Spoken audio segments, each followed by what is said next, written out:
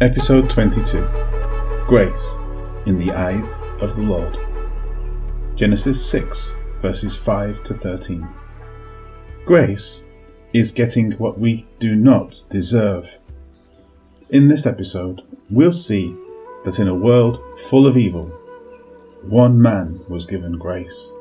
His story is an amazing one on many levels, and hidden within the text itself is a pattern which centers on the fact that we are not forgotten by God. Even when the world is collapsing around us, He is there.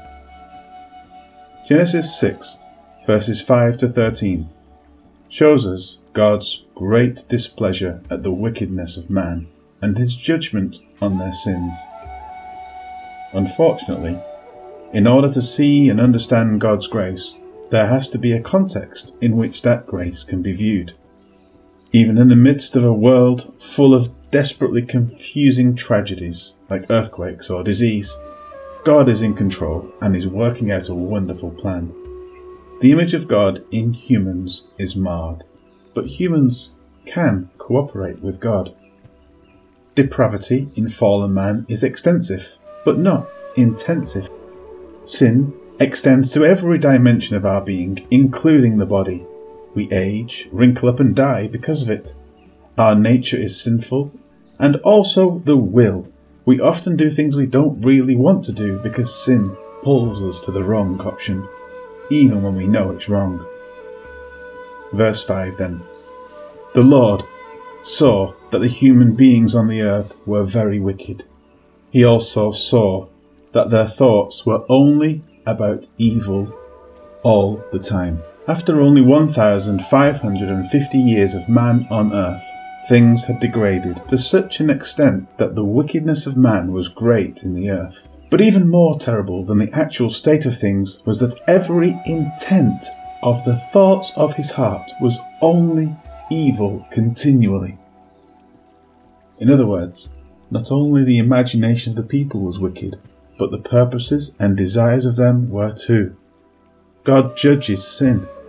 When the cup of His indignation is full, the only option left is for man to drink the fruit of the vine He has cultivated. Verse 6. The Lord was sorry He had made human beings on the earth. His heart was filled with pain. God being sorry doesn't presume any change in Him or His intent. The Bible uses a human term and applies it to God so that we can understand His feeling towards sin. It is His very nature being expressed in a way we can comprehend. Verse 7. So the Lord said, I will destroy all human beings that I made on the earth, and I will destroy every animal and everything that crawls on the earth.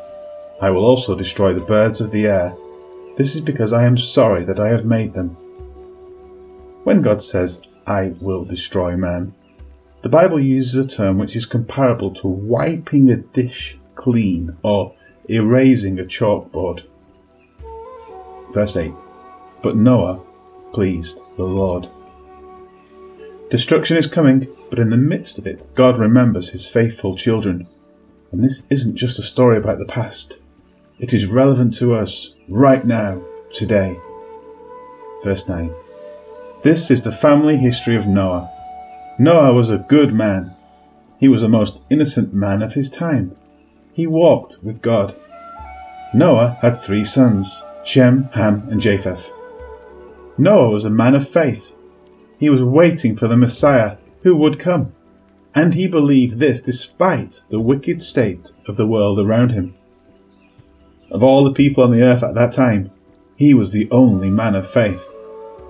It is faith which brings us into a close walk with God, and faith is an act of free will. Noah possessed this faith, and the very next recorded thought is that Noah walked with God. Verse 11. People on earth did what God said was evil.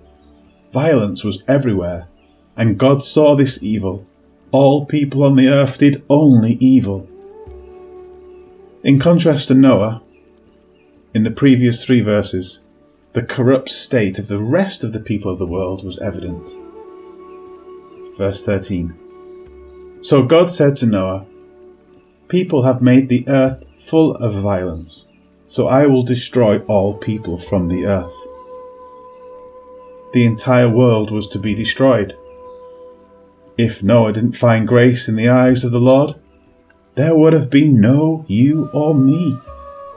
And when this world rushes into the coming tribulation period that the Bible speaks of, very few will come out at the other end. Isaiah writes about what's coming. I will punish the world for its evil, the wicked for their sins. I will put an end to the arrogance of the haughty, and will humble the pride of the ruthless. I will make man scarcer than pure gold. Noah's great-grandfather Enoch walked by faith and was translated directly to heaven. In 1 Thessalonians 2 verse 12, Paul tells us that we should also live good lives for God. It is God who calls you to his glorious kingdom. 2 chapters later, Paul gives us immensely exciting news for those who will be alive at some unknown point in the future. We believe that Jesus died and that he rose again. So, because of Jesus, God will bring together with Jesus those who have died. What we tell you now is the Lord's own message. We who are living now may still be living when the Lord comes again.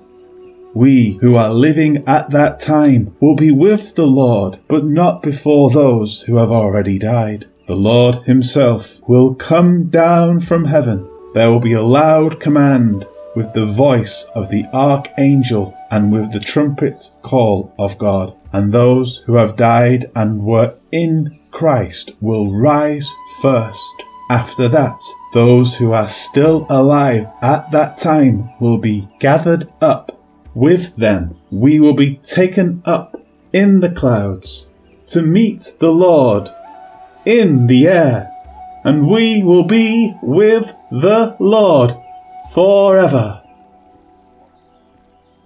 Noah was carried through the flood in an ark. Enoch was taken directly to heaven, and the other 8 people from Adam to Noah died before the flood. All of them were saved from God's judgment of the flood. The parallel for us is this. Some Christians, the majority, will die naturally before the Lord comes. But there will be some alive before the tribulation who will be translated at the rapture, just as Enoch was. After that moment, the time of tribulation will come. But Israel, like Noah, will be carried through that time, just as Noah was carried through the flood. Apart from Jesus Christ, we are not in any way able to please God with our works. The works we do are good, but because sin infects us, they are unacceptable to God. The sin must be dealt with first. The cup of God's wrath, which is filled to overflowing with the sins of our lives, was drained by an innocent lamb so that we could have eternal life. Now we have one of 2 choices. The first is to accept the payment he accomplished on our behalf, or the second is to meet God face to face on our own merits. The choice is ours, and the choice is an eternal one. The cup is an angry mixture of judgment and condemnation. Choose wisely. Just as Noah found grace in the eyes of the Lord, the last words of the Bible offer us the same blessing. The grace of our Lord Jesus Christ be with you all. Amen. Hallelujah and Amen.